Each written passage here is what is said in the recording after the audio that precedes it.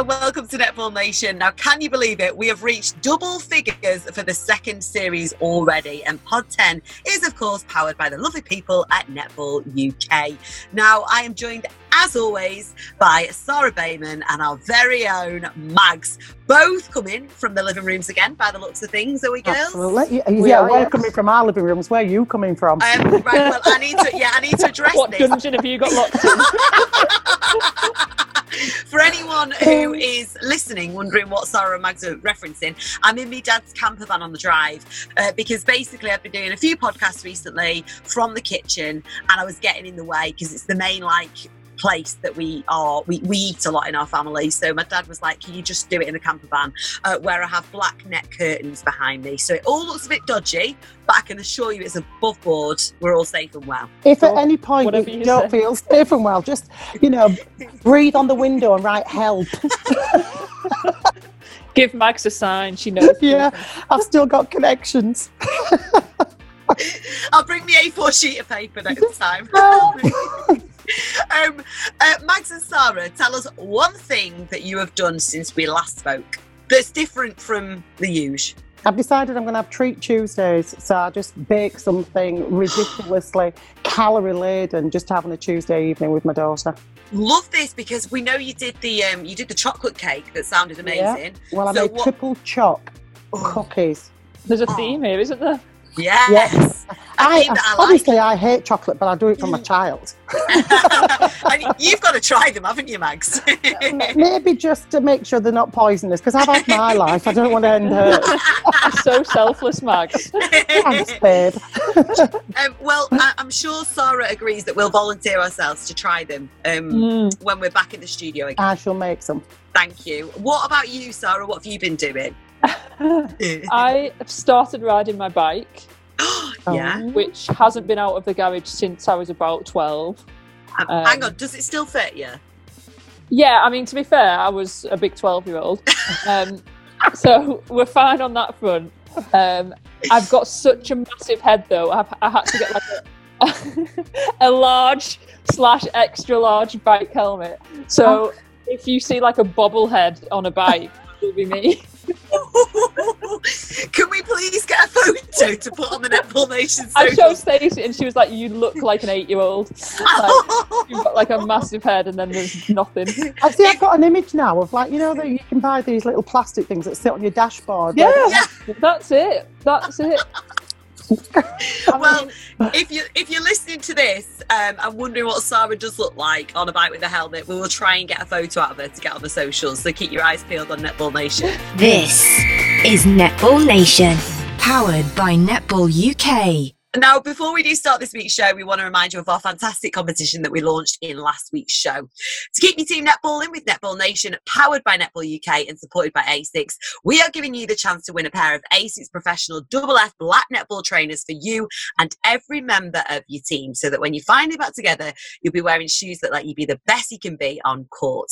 And we'll even add Print ID to every pair so you don't get them mixed up. To enter the competition, all you've got to do is go to www.keepnetballing.uk, where you can also read all the T's and C's. Now, we love this one. It's been very popular so far. Probably doesn't surprise you. And I know that the two girls that I work with are very big fans of it. Aren't you, Maggie and Sarah? We are. Hang on a minute. Oh, hang on. Here they are. So, for anyone listening and not seeing, Mags and Sarah have both got a pair of these trainers that they are flashing right now on Zoom. They look incredible. Mags has got her name on them. Sarah, yours says SEB, doesn't it? Yeah. That's my initials. Have you both been wearing? Did you wear them on your bike ride? Well, no, I've not been on a bike ride since I got them. Okay. But I will do. Maybe I'll send you a picture of me and my trainers on my bike ride. Yes, would love that. And what about you, Mags? Because you've been keeping fit in lockdown. Have you been wearing yours? I've not had them physically on my feet as yet, but I will send a picture when they're in use. Perfect. And we'll make sure we give you a mini review Thank on you. next week's show. Now, on today's show, we've got a special guest you'll have heard a lot of if you follow Super League Netball. And on top of that, plenty of high-class chat from Sarah and Mags, of course. Firstly, netball trips. You know the ones. We'll be discussing our memories of playing netball near and far in club tournaments and school competitions. Secondly, the ANZ Premiership. It was announced this week that the Elite League in New Zealand is coming back on the 19th of June. But before all that, we have got another Caroline on the show, Manchester Thunder's Caroline O'Hanlon. Now, she's used to juggling plenty of things at the same time, working as a doctor in a native Northern Ireland alongside playing for Thunder and captaining her home nation. But a global pandemic has landed even more on Caroline's plate, and we are desperate to hear all about how being a netball playing doctor during the coronavirus has been going. So, Caroline, first up, thank you very much for joining us. Thank you for being here on Netball Nation, despite your crazy schedule right now. Thanks for having me. I suppose things are actually probably calmer than they normally are. I'm stuck in one place like everybody else, so there's not the same movement. But yeah, very different to maybe 6 or 8 weeks ago, certainly, for us all. I'm working in general practice, so I'm based in a GP practice most days, and then we cover COVID centres. I'm not sure if that's fully operational or if they work in the same way in England, but we have COVID centres. That's where we send patients who are not sick enough to need hospital, but who need to be assessed. And we don't bring them into our practice, we send them to the COVID centres. So we as GPs cover those centres and cover our own practices as well. So I'm working between the two at the moment. How are you finding that, Caroline? It's weird how you adapt to things, and now I suppose like it's all like social distancing and everything now becomes normal. So it's normal now, but it's certainly very, very different to what it was a couple of months ago. And getting them set up, I mean, there was a lot of anxiety and fear around these places and what kinds of patients we were going to see. You know, were they going to be very sick? You know, were they going to, did we have enough facilities at these centres to cope with patients who were very sick? Because obviously you weren't in a hospital environment where you have, oxygen and intensive care and these things to back you up. So there was a lot of chat and a lot of anxiety around setting those things up. Caroline, what does it look like? What does a COVID centre look like in where you are? There's the one that I work in is it would have been like an old hospital. It's like an outpatient building essentially. So it's where clinics are run usually. So the hospital's one of the satellite clinics for the hospital. So it doesn't have A&E facilities. So if someone becomes very sick, you don't have that resus facility to cope with them. So that's where a lot of that anxiety came from. So we triage a lot of them by telephone before they go to these centres. So there's a lot of pressure on that you assess them properly and that you're not sending somebody who is potentially sick to those places, because that wouldn't be safe. So there's a lot of pressure when you're speaking to them on the phone to assess how unwell they are and where the most appropriate place to send them is. But obviously, like you've seen on the television, day to day we're fully PPE'd up, from head to toe. So that in itself is a very unnatural situation, because I mean, you imagine these patients, they're watching the news, they're hearing the statistics about COVID-19, and the death rates are all that are really reported. You're not hearing a whole lot about the vast amount of people who are doing really well and surviving. It's all about the death rates. So there's a lot of fear when people come in and they think they might have COVID. So it's very hard for you to reassure them when you're in a mask, a gown, and you look like you're in a flipping nuclear ward. So that's very unnatural, because you're used to just reassuring patients, sort of touching them and examining them, and now you're standing off them. You're afraid of catching something off them, and equally you're afraid of giving something to them because you don't know what you are carrying, I suppose, potentially. So it's very, very unnatural. Well, Caroline, obviously, I mean, before you joined us, Sarah was just saying she hasn't even been to the supermarket during this time. We've managed to avoid as much human, getting in contact with humans as possible. Just personal interest, really. I want to know from someone who's seeing this, what's it like mentally for you? Initially, there was a lot of apprehension, because you feel like you're going into those environments, and you have the potential not just to get sick yourself, but to be a vector for the disease, so to carry it home to your friends, your family. And you worry about your vulnerable relatives that you could potentially do, that they become very ill. And just when the figures were coming out at the start and you were hearing the stories from Italy, we kind of thought that this was just going to be overwhelming. And I suppose it was that fear, and certainly and a lot of unrest certainly within my colleagues and friends when you were chatting about it, just that unknown. But now I suppose here in Northern Ireland, like, our figures have been pretty good. They haven't reached the scales that they had potentially predicted. There have been deaths, which obviously have been awful, but they haven't reached the scales that they had potentially thought could happen. So it is a bit different. I think we're in a different environment to maybe in England as well. But it's just that fear of coming out of it and how best to do that, because as soon as you let people loose, there is that fear that things will spike again. And I think you're still on the stay home, aren't you, at the moment in Northern Ireland? Whereas in England, they've let us sort of like wiggle our wings a little bit.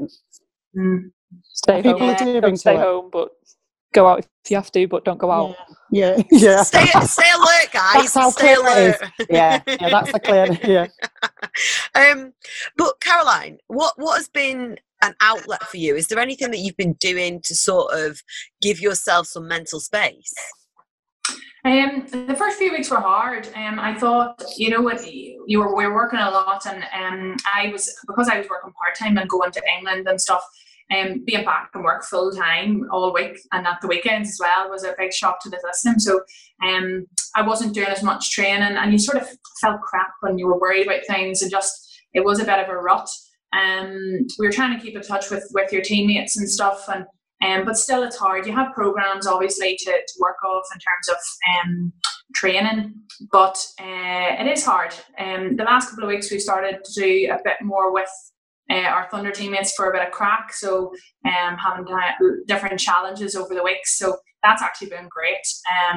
That something competitive is the way to keep on top of it, I think. Training with no end goal and no target is really hard, and especially when you're just used to having something always in the horizon, to have that uncertainty is quite hard to motivate yourself, I suppose. So certainly having the support of Thunder and having those challenges, just sort of silly things like just exercise challenges, and then getting stupid photos or doing videos, or just a real variety of things, just for a bit of crack, like. And how's morale been? Because you mentioned that. How's morale been amongst your teammates? It's been good on the whole. I think the group are all very keen to get back to something. Although we appreciate that obviously safety is going to come first, and we've no idea when anything's going to happen. But the group's just keen to have something, and while I know there's a lot of debate in terms of what that's going to look like, and whether there's going to be a league or whether they're going to have a different structure. I think us as a group, we're netball supporters as much as players, and you don't want to see a massive gap whenever netball has had such a good momentum, to go from sort of March until the middle of next February without any competitive netball for spectators, or for us as supporters is a nightmare. Like, so we're keen to do whatever we can to have something in that period. How do you see it looking? Like, obviously, as and when it's safe to play netball again, how do you see the Super League season looking? That's the magic question, isn't it? Yeah, please help us. Yeah.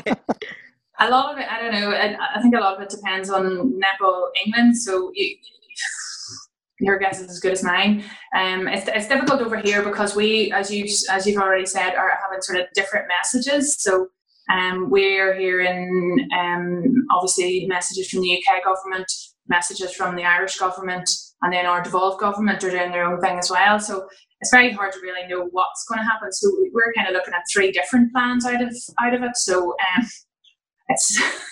it's really hard to know. In terms of sport over here, there's because I play Gaelic as well, I'm looking at what's happening with that, and there's been some chat about like club structures will get back up and running before county level. So that would be the equivalent of like Prem or local leagues even before Prem. Getting up and running first, and then county later in the year. A lot of it depends on sort of, I suppose, England's international calendar as well. It'll make, suppose we don't know what's happening with any of those fixtures as well. So no, it's a strange time, and we seem to be asking the same question every week on Netball Nation. And like you say, it is the magic question because no one knows, do they? It's not like we've got a crystal ball and we can look to the future. But for you personally, Caroline, how do you see your future in netball? Oh, that's another hard question. Sorry. I don't know, because again, like what I've been doing probably for the last 15 years has been sort of just taking it a year at a time and assessing how the year's gone and how I'm feeling and how my body's feeling and what sort of injuries and things I've had and what sort of balance I have in my life at that time and sort of making a call. I mean, obviously I was looking forward to this season very much so to defend our title, but I mean, don't know how that's going to go yet, but it's going to be very hard because I mean, you base a lot on how the season has gone, so I don't know what way things are going to work for movement within the franchises. Like, I think it's going to be interesting certainly, but I don't know. At this moment in time, having been 6 weeks without having any purpose, you kind of would love to get back to training for a purpose. So in that sense, at the moment, I'm feeling very keen to play. But as I say, I don't know. It's not; those decisions are not completely in my sole control. Well, Caroline, can we say, Caroline, if I may be allowed to say, I mean, I'm going to call it as you get a little bit more mature within your netball life, you're looking physically at the best you ever have. You are looking fabulously fit and toned. I think the term might even be buff. Can we say that? I've said it. But you're looking well, you're looking healthy, you're looking fit and physically in shape. How are you managing to do all that? And the fantastic word, will raise my coffee to you as a doctor within the NHS. You're clearly finding time to do all that and keeping yourself well. Yeah, but I mean, training is very much contributes to that. I like to keep fit, and it makes me feel better, and I function better in work. Because even as I said, those first couple of weeks where I wasn't doing any training, Jesus, it was like a bear in work, So I think it keeps you seeing, it keeps your energy levels good. You eat better, you feel better. So I do think it's very important to both aspects of your life, keeping that level of training up. Well, look, Caroline, we're going to take the crystal ball away from you and take the pressure off now and ask you about something more simple in netball shoes. We've launched a competition with our sponsors at Netball UK, supported by ASICS, to win a pair of their professional double FFs in black for an entire netball team, which I know Mags and Sarah think is a very good prize. Don't you girls, eh? Now, we know, Caroline, that you play in these. So can you just tell us why they're so... Oh, I feel like you're going to whip one out. There she goes. Yes. Yes. So for anyone who is listening, not seeing, can you just describe the shoe and why it is so good? I suppose I made the switch over to a netball shoe about maybe 4 or 5 years ago. Initially, we wore a running shoe. They're difficult enough to get used to. They feel a bit different to a running shoe, but once you get used to them, you feel so secure in them. Certainly for changing direction, where I had quite a lot of ankle injuries, like most people, I think, roll their ankle on a regular basis. Once I started using these, I felt much more secure when I was changing direction, much more confident pushing off, and even just that risk, I think, was reduced, and certainly the number of injuries I had was reduced. Now I wouldn't, like if I go out onto a netball court with runners on, I feel like I'm naked, and that I'm completely at risk. But they're a brilliant shoe, very lightweight, and yeah, love them. That's very There's a good. recommendation. Yeah, I know. I feel like we're on QVC. It's great, that. Thanks, Caroline. Now, before we let you go, we can't leave out the big money question, which is now even juicier since you were recently voted ahead of Sarah in the Manchester Thunder Dream Team to play at centre. Sorry, Sarah. Now, the pair of you swapped clubs with Sarah moving to Strathclyde Sirens after a number of seasons at Thunder and a stint in New Zealand, and you went the other way to Manchester. Now, you had some great battles on court against each other. What was it like filling those huge shoes that Sarah left behind in that centre court? They're not that big. There's only Those size big, 8. big double Fs. Make me sound like I've got boats. What was that like, Caroline? Yeah, it was a strange time because I love my time at Sirens, and they're a great franchise to be a part of. But I think the history in Thunder, and we saw even from that poll that was done, the quality of players that they had through the different years is phenomenal. Like in every position you're kind of like, wow, God, I forgot they played for Thunder, and they have produced such great quality players. So to be approached by Thunder and be offered a contract was unbelievable. So it's kind of something you can really turn down.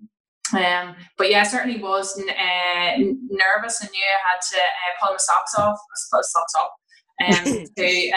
To try and get into the Thunder team. I knew that obviously Sarah, as we said, had left a big hole there, and I just had to put my head down and work hard and hope to try and I don't know, even I'm not even going to say I was compared to her, but yeah, do as best as I could. Those big boat shoe holes there, Sarah, that you left behind. Never going to fill those. No one can fill those size 14s. You must have found the Thunder fans pretty great though. Like they've really kind of taken you as one of their own in Manchester, and they've got some crazy fans there. Yeah, they certainly do, and some of the volunteers, they're just brilliant characters. But yeah, that's what makes it, isn't it? I mean, they definitely are the best fans in the franchise, and it makes such a difference. I mean, particularly our match last year, the semi-final against Bath, which was in Right Robbie. I mean, the atmosphere at that match was unbelievable, and the drum, which was talked about at length, it just added to the whole occasion, and it was such a tightly fought battle, and it was just a phenomenal atmosphere to be a part of. So the question I'm going to ask you then, Caroline, is then the suggestion is that when netball does come back, that it will be behind closed doors without fans or supporters being there. Does it have an impact to your game, whether they are there or not? Yeah, definitely. I mean, you definitely feel the difference. I mean, it's when you play like friendly matches or even tournament matches when there's less of a crowd there, it does take away from it, certainly. But as I said, I think for a sport, and in order to keep some momentum going, I don't think that we can completely rule that out as an option if it's the only way possible. Yeah, agreed. Thank you. I think we've spoken about this before, but it's funny, Caroline, isn't it, how the goalposts change? It's kind of like at one point you would have thought that's completely unheard of. I couldn't deal with that. We're now going, do you know what? If it saves the sport and allows the season to continue or will go ahead, you're okay with it. Yeah, because it's the best of a bad situation. Yeah, and I mean, there's obviously going to be a lot of issues in terms of import players and like even the likes of myself and Niamh Cooper and Fionnuala Toner who are based in Northern Ireland, getting over, so there are going to be a lot of obstacles, but I think that I suppose winning and losing, I think needs to be taken out of the question. It's more about the sport, and we have to be adaptable and do what's best for the sport and not for individuals or even just individual franchises. It's we want the sport to be seen, and we want to keep it in the public eye. We want to keep people interested and keep it on, on television, even if that's the only way possible. Absolutely. Now, Caroline, before we let you go, have you got any advice as someone who is, dealing with this kind of, it's right in front of you, you're seeing this all the time. Any advice for any netballers out there at any level who might be struggling at the minute? I suppose just keeping in contact with your teammates. It's as I said, like I find it difficult just having that motivation to keep going all the time. But I suppose even if you're not training to the same level that you would have been in season, just to keep yourself ticking over and not beat yourself up that you're not training at that level, because you know what, there's no matches for the foreseeable. So you just want to keep your skills up. Maybe pick set yourself a target, pick a skill or something that you want to work on, and just do something that you mightn't have had the time to do maybe in a busy season. Amazing. Caroline O'Hanlon, thank you so much. Thank you for jumping on Netball Nation, and thank you for as well keeping up the good work and keeping what is a weird world ticking over. Thank you. Thanks for having me. Thank you. Stay Take care. safe. Bye. Thank you. Bye. Right then, let's set the scene. You've travelled for 7 hours on a boiling hot coach only to arrive at National Schools Finals for the heavens to open. You've then got to wait 3 hours before your first game, but then as soon as you step on court and have the ball in your hands, it is all forgotten and you just want to play. So, Sarah, over to you first. Yes. What's your favourite memory, and I feel like this is going to be absolutely golden, of going on a netball tour or playing in a tournament for your school or club? I feel like all my favourite memories from tour have nothing to do with netball. So Don't say it. It's 98 watershed. What goes on tour stays on tour. Absolutely. What is my favourite memory? I mean, we've spoken before about national schools, but national schools was always an epic tournament. Alex Barless, when that was around, inter-counties, they were always great tournaments. My mum was gutted because about a week ago she was meant to go to Spain for her walking netball. Girls on tour had t-shirts made and everything. You know? No. Yeah, Girls Gone Wild in the 60s. Oh, bless her. Oh, I bet. Can they not do like a Zoom holiday and all put the tops on? Oh yeah, I think they're doing that. They're doing a session, you know, keeping the train up. Well, do you know what? I hope they get to rearrange it when this is all over. Oh, they'll do something, don't worry. They'll probably just go out instead. But Sarah, for you, I mean, pretend there's no watershed, right? You can say whatever you want. What is your number one memory that you have? I think the best thing about tours is the fact that you're all together as a team. So usually the last night of tour is the best thing about tour, because you don't have to get up the next day. You can all go out, have a good time, do a bit of karaoke, you know, dance on the bar, celebrate your win, commiserate your loss. And actually, like, that's what makes a team. Like, you know, the winning and losing is obviously important. It becomes more important the higher up you go. But the reason everyone plays team sport is because you like being around other people. So when you get to go on tour and you don't just see them like for 2 hours on a Tuesday night, you get to see them for like a weekend or a whole week or whatever. It's like the best thing ever. It's like your best mates all like having sleepovers for a week.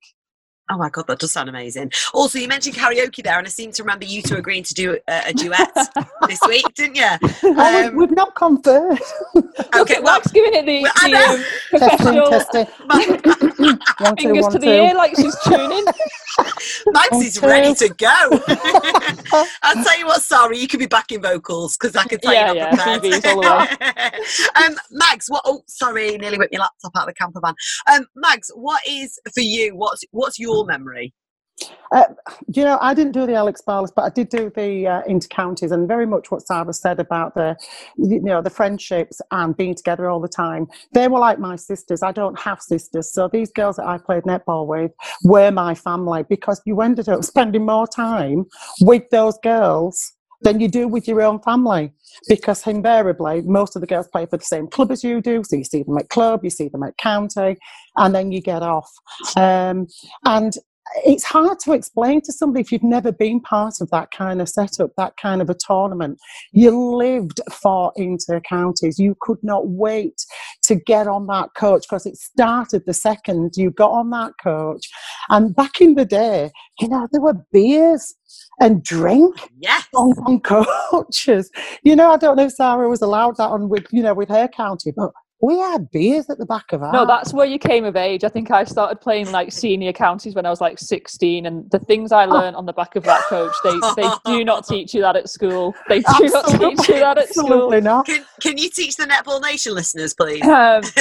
Maybe it's not. Maybe it's not. You know, and depending upon how old you were, the younger you were. So if you were like, if it was the under, you know, was it the under 18s or the under 21s or seniors? Because the tournament was played over a couple of age groups.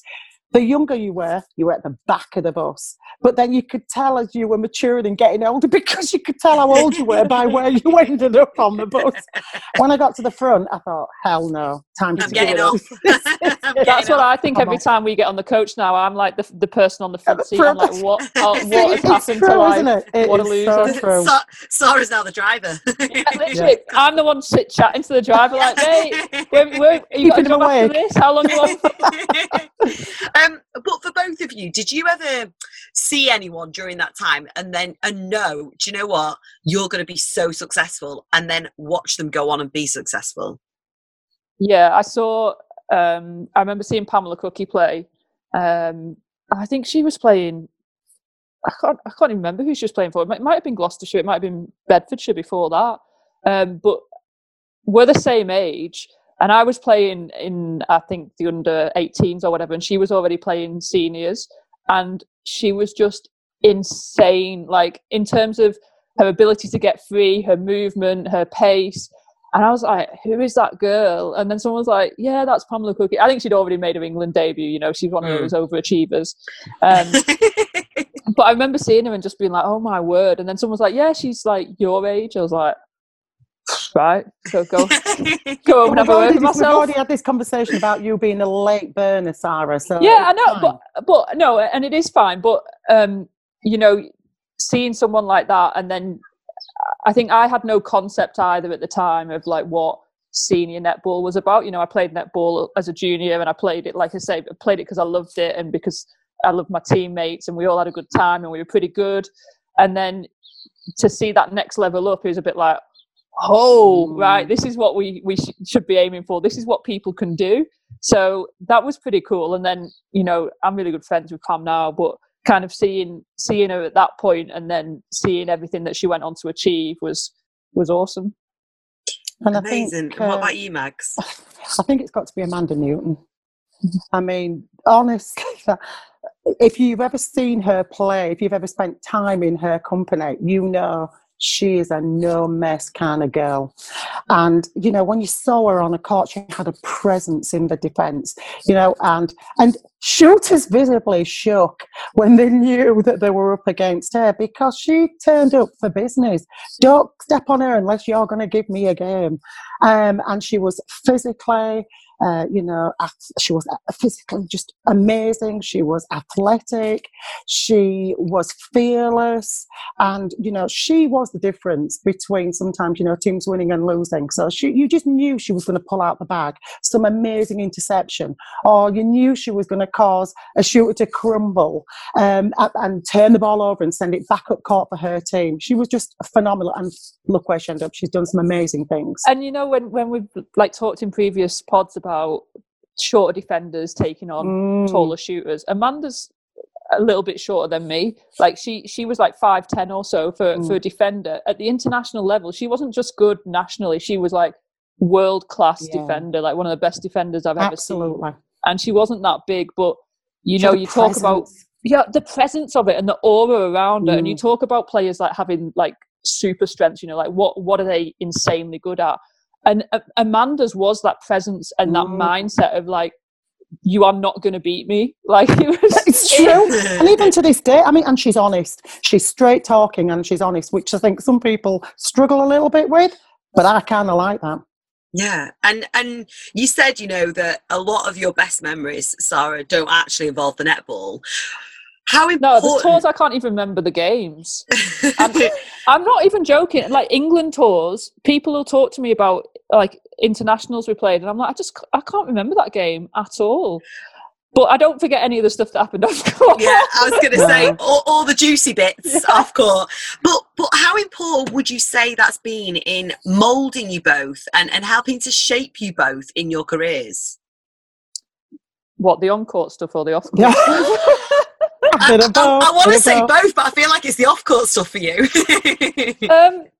No, I think it does, because I think, you know, you go, especially international tours, you go away on tour and you're a long way from home usually, and you go through like great, amazing wins, and you go through tough times. You get injured away from home. It's not a nice time. You take a hammering from the Aussies. It's not a nice time. You have a massive dip in form, and there's things you kind of learn about yourself and about the people around you when you're getting through those sorts of times, that kind of really does shape who you become and what kind of person you are. And I think, like, we're joking a lot about the off-court stuff, but I really struggled, like in my international career, to find a balance between having fun and playing well, because I almost wouldn't allow myself to have fun until all the playing was over, because I felt guilty, like I was there to do a job, and when I finished training, I should be going away and recovering, and then I should probably be watching video. I shouldn't be going out and for coffee or going seeing people I knew in the area or whatever. And I almost felt guilty if I switched off. And only towards the end of my international career did I realise that I needed to do that in order to get headspace away from the game. And because I think as a younger player internationally, I really struggled with it because I put so much pressure on myself, and it takes time to learn those things about yourself. I think that's really good advice, because for anyone watching this now who's young, and that kind of understanding that it's a balance, you've got to balance off what's going to help you mentally that's actually going to help you physically, I guess, isn't it? Yeah, and I think I was especially bad if I felt like I hadn't played well. I then didn't want anyone to see me, even my own team, like being happy or enjoying myself, because I felt like I'd let them down. You know, I'd not played well. So what right did I then have to be happy about it, or to be out for ice cream or whatever? And when I got older, I was like, my God, I need to loosen up a little bit. Like, it's not the end of the world. It's devastating because it's your job and it's what you want to be really good at. But, you know, people aren't sitting around waiting for you to smile and then jump on it because you... No, people want you to smile. They do. And Sarah, do you wish you'd found that balance and that mindset a little bit earlier? Was there nobody around you? Was there nobody around you in that group of girls that you were playing with at that time that maybe you could have gone to and spoken to, or that recognised that and could say something to you? I think there was to some extent, and I think people kind of did try and help me a little bit. But I think there's also an acceptance in sport that people are very different, and I think like the best thing for me, which sounds awful, was probably tearing my ACL, because when I came back from that, my mindset around the game, especially the international game, was completely different in terms of this can all be taken away, so you need to enjoy it. It's not about just hammering yourself and trying to win all the time and pulling every single performance apart piece by piece. It's you're doing this because you enjoy it, so make the most of it because you don't know when it's going to end. And that kind of changed things for me. And I think seeing players come through, the likes of Serena, who is much more lighthearted all the time, like win, lose or draw, you can get a joke out of it. And I was like, this girl's one of the best players in the world, and she's not like, she is hard on herself, but she's not like not going out of her room because she's not played well. Like it's something that I do wish I'd learned earlier, because I enjoyed my netball much more at the end of my career than I did at the beginning. Yeah, I think. Sorry, Emma. No, go on. When it was my time internationally, there was a cohort of us that were very, very much like-minded. And when I say very much like-minded, we were kind of like, I suppose you'd probably say that we're a little bit naughty, you know. So for as much as we were there to do a job, and we felt all the same emotions that Sarah felt about, we've lost again to Australia. But you know what? Silver lining, they only beat us by 12 this time instead of 18 or something like that. And that, to a point, felt acceptable, whereas we know it isn't. But this group of us, and they know who they are, we always managed to do something that without the coach knowing. You know, we always managed to sneak out, not drinking, but we'd sneak out and do something together. You know, even if it was a beach in Perth, beautiful beach near to where we were stopping, just all the 5 or 6 of us, just sit out and just talk and chat and laugh and giggle to get away from the seriousness of why we were there. You know, and you know, with this one particular person, she knows who she is. You know, we snuck out to see a podiatrist of all things. Crazy. Yeah. Oh, we know how to. It got wild. But what we've done was we stayed out a little bit later than we should have done, and we get back to this accommodation where we should be, and all the doors are locked. But there's one window open, which is into the ladies' toilets, and she's slimmer than I am. I got too much booty. She ain't got none. So she's lifted up, I'm lifting her up to get her back into this dormitory at this university. And she gets in, lets me in, but then she's bruised all down the front. No. And she's having to explain to the coach how she's got this bruise all the way down her. So, we always manage to find a balance, but then, it's a long time ago. Well, I think the balance is really important, and I think I think players and coaches probably appreciate it more now, that actually, giving players something outside of netball and letting them switch off is actually really helpful. I remember we were on tour in New Zealand, and it was like a 3.5 week tour or something. It was quite long, and they'd only given us 1 day off. So we were like, right, we're going to make the most of this day. So we were in Rotorua, and we went like luging down the mountain in the morning, and then whitewater rafting in the afternoon. I love it. This mammoth day, and then someone had a twisted ankle or something from whitewater rafting. No. We're like, you're just going to have to strap it up and go, just get on with it. But talking about New Zealand, I think that's why I have this. I absolutely love New Zealand. I think it's my most favourite place in the world. I think the people are amazing. The Kiwi national team, those girls just party like animals. And they're probably, along with the girls from Ireland as well, after it's all done, all the competition's done, whether it be World Champs, whether it be a test series, they are the first people to say, right, you've got half an hour, get yourself sorted, we're out, we're going to party hard, we'll make sure you get home in the morning. And they're the most wonderful hosts and most wonderful people, as well as being awesome athletes. Well, I can tell you, I did the rounds of a few after parties at World Cup, and New Zealand's was the only one with a free bar. There you go.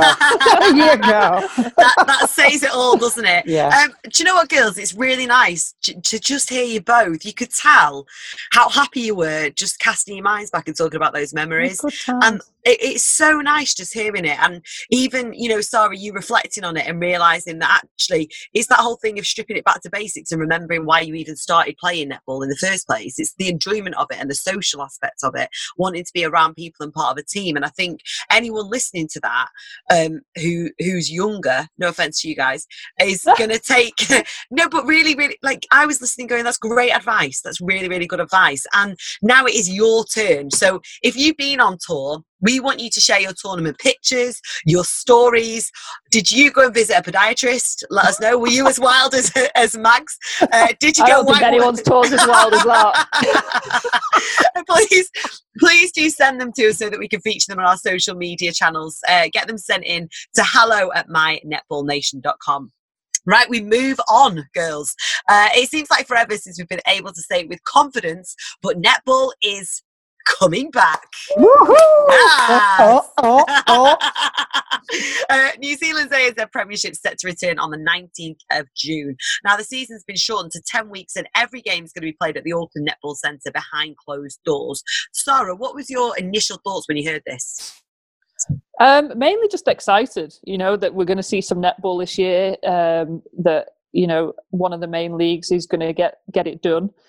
And I think New Zealand, it's like we've talked about before, their league's kind of gone under the radar a little bit for the last couple of years, but there's been some great matches, so I'm excited that it'll probably get a little bit more exposure, and we'll all be watching it because we're all dying. There's nothing else. But obviously, behind closed doors, no fans, Mags. Is it a case of it's better than nothing? I think every netball player that plays at that level, and Caroline said it herself, during her interview, of course they would love the fans there for the atmosphere that they bring. But do you know what? If we need to be playing these games behind closed doors for the safety of all individuals, and we're still getting to see it, probably some would say from the best seat in the house because you can sit at home and watch it and you get a great view, then yeah, absolutely, it's better than nothing. Let's get it televised and let's watch it. Absolutely. And do you think this is going to give sort of netballers around the world hope of their leagues returning sooner? Yeah, I think it will. You know, sport coming back kind of makes everything feel a bit more normal, doesn't it? And I think it will definitely give netballers hope that, you know, we will be back at some point, and seeing them. You know, New Zealand have done a really good job of just having very few deaths from COVID, and kind of locking down and almost getting rid of it to some extent. So hopefully if we can get to that point, we'll be where they are now. And do you think, Mags, from your point of view, does it maybe give New Zealand a bit of an advantage on the international stage that they're restarting before everyone else? Well, I know that most teams are looking at a 4-week running to get them back up and training with the coaches and the connections back on court. If they were going to still run the Constellation Cup in September, I think it is, then New Zealand, who are playing that, would have a 4-week, maybe 6-week advantage on the Aussies, who are probably not going to be back together as a combined unit playing. But I can't see them playing that tournament in September. Everything's going to get pushed back. So initially you would think that they would have an advantage, but I think long term it won't make any difference. Okay. And do you agree with that, Sarah? Yeah, I don't think you'll see Australia or New Zealand internationally until next year. Yeah. So still a call. I think by then it's probably leveled itself out, because I imagine both those leagues will get played, and then they'll both have a relatively normal lead up to the internationals. So yeah, I mean, it's great that they're the first to start, but yeah, I think it'll probably level out by then. And do you think, with it obviously being played behind closed doors and, you know, people being able to watch it on telly, do you think with there being a lack of sport at the minute that actually it could bring new fans to netball? Yeah, I mean, it could do. And I know New Zealand rugby are going back soon as well. So I think in New Zealand, they'll probably have the same competitors in terms of, you know, who's watching sport and different sports playing. But I think internationally, they're the only like major netball league playing. And then hopefully everyone here in this country is dying for sport to watch. Everyone's so excited about the German football league coming back. I'm like, I've never heard of some of these teams, but I'm going to watch it all day. So hopefully that's the same for netball. And I think they're filming everything. They're showing all the games live on Sky as well. Yeah, I think they're on Sky, and I think you can get them on Facebook as well. So yeah. Every medium, yeah. Yeah, so, well, hopefully it will attract new fans during this time. But, I mean, over here in England, obviously, we had a really clear and concise speech from Boris the other day about what we're going to do moving forward. Clear and concise. I was waiting for you Give to click on. Will you? Sounded like one of my team talks. Yeah. She said something, but I'm not sure what it was. Yeah. Well, I'm going to ask you both, kind of, in a word, what did you take from that speech? A word? Nothing. Absolutely nothing. I've got no idea. I'm more confused now than I've ever been during this entire lockdown.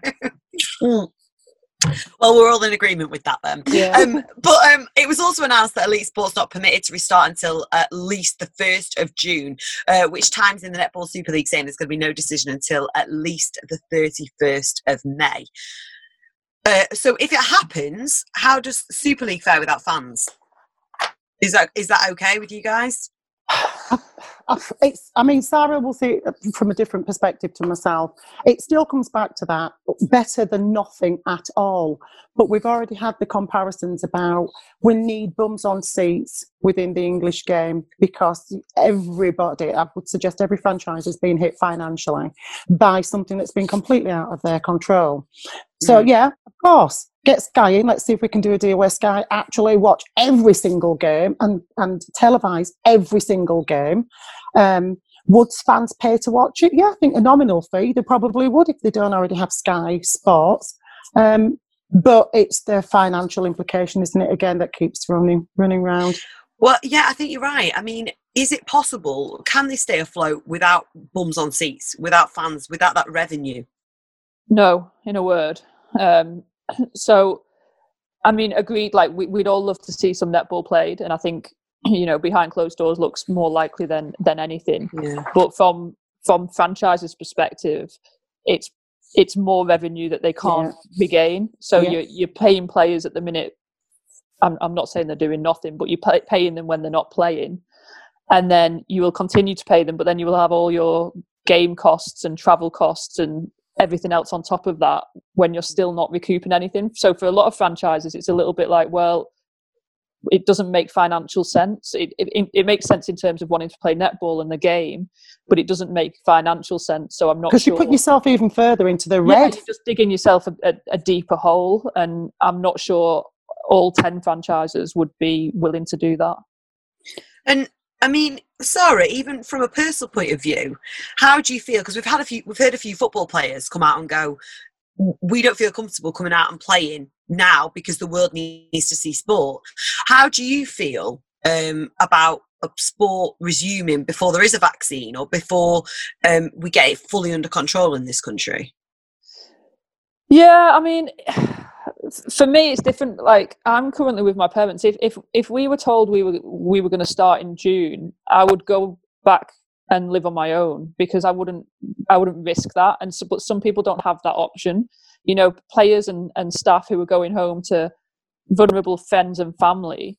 Like, I can understand them not wanting to do that and not wanting to put themselves at risk, because why should sports people over anyone else? Like, the frontline workers do an insane job, and they're putting themselves at risk. And I think you can ask people to do it, but you can't assume that they should because they're an athlete and, you know, we all want some entertainment.